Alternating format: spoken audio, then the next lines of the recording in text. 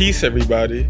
Welcome to another episode of Behold Pop Culture, the show where we take a look at some prominent people, figures, and events and try and see what lessons we could take away from them.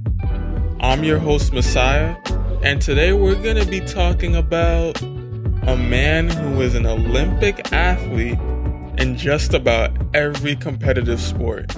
A man who has been one of the most famous characters, if not the most famous, since first appearing in 1981. A man who is a plumber by trade, but hero as defined by his actions. I am, of course, today talking about Mario, also known as Super Mario. Today I'm going to be analyzing his character by first providing context surrounding his overarching timeline, second observing his typical video game story, and third concluding with an interpretation as to the lessons that can be taken from his endless endeavors. With that being said, let's dive in. 1981. The retirement of prominent boxer Muhammad Ali was met by the start of the career of one of arguably the greatest virtual athletes of all time, Super Mario. This Italian plumber was living a normal everyday life until one day he and his younger brother Luigi discovered a pipe, a green pipe, that would transport them to a whole new world. The extravagant, vibrant, vivacious world known as Mushroom Kingdom. Here, this red and blue dressed adventurer was met by many castles and strange creatures, including large talking turtles, dinosaurs, and helpful mushroom people called toads that would lead him to the kingdom's ruler, Princess Peach. But alas, the kingdom is invaded by a turtle-like king named Bowser, and his henchmen, of course, on a path to turn the mushroom people into bricks and kidnap the princess for himself. Mario's thirst for adventure was met, and he set out on the route to saving Princess Peach and saving the kingdom. This is where his legend was formed. This is where the short, chubby plumber with the red hat became Mario, the bold, high-jumping hero. From then on, we get the incomparably famous adventures with this happy-go-lucky character whose fame can compete with just about anyone as far as virtual characters are concerned.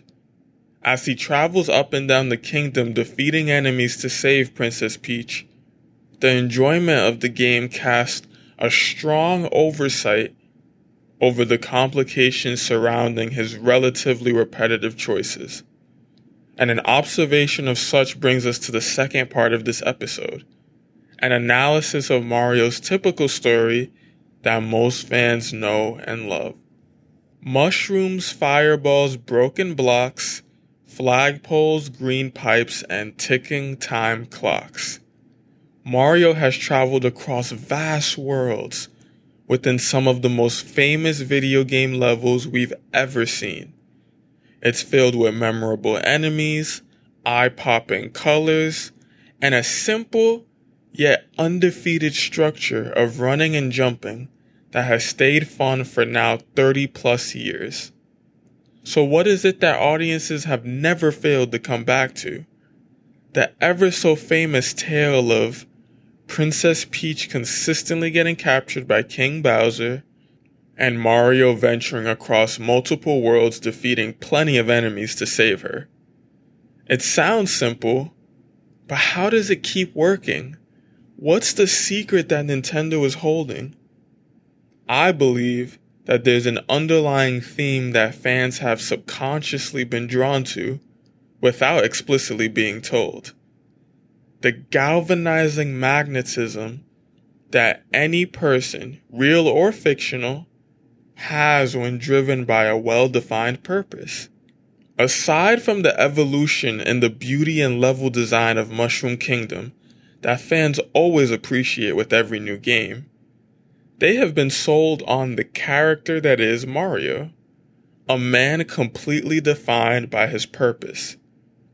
Every enemy he defeats in each world, he conquers them, neither for his pride nor the glory. It's all to rescue the princess. So in a world where good and evil is so clearly defined, Mario is a far from conflicted hero with an appearance that definitely doesn't invoke fear in his enemies. He's purposefully simple and directs fans' attention to his actions and goals rather than his personality. He's a passionate protector of the Mushroom Kingdom, and that's what people keep coming back to buy. This allows us to conclude with an interpretation of Mario's story, a tale that I deem to be the crossroads between persistence and a search for purpose. Mario barely talks, is childish, and overly competitive.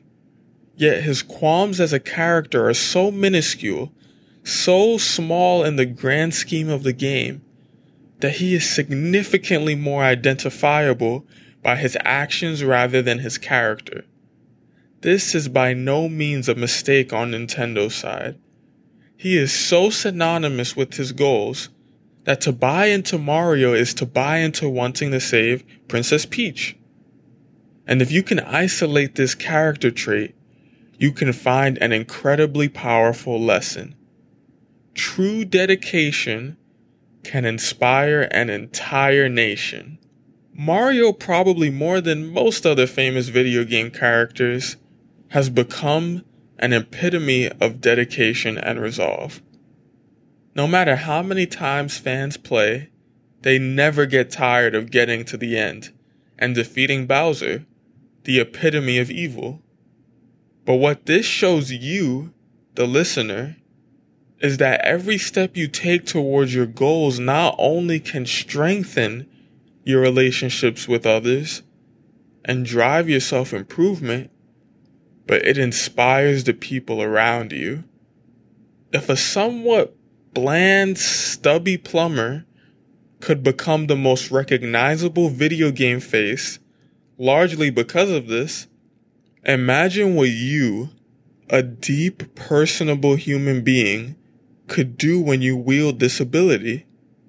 When enemies are thrown your way, when you have to conquer worlds within your school or businesses, if you can power through it with an iron will, there are always benefits on the other side. You'll build character, you'll build wisdom, and you'll build intelligence as you become the hero of your own adventure. Will you come out as the champion in your story? We'll just have to wait and see. And I'll leave you with that. Thanks for listening. I appreciate you taking out the time to go on this adventure with me and see what we could take away from Mario. Please leave a like or a review if you enjoyed this episode. Let me know if there's any people, events, or characters that you would like me to discuss.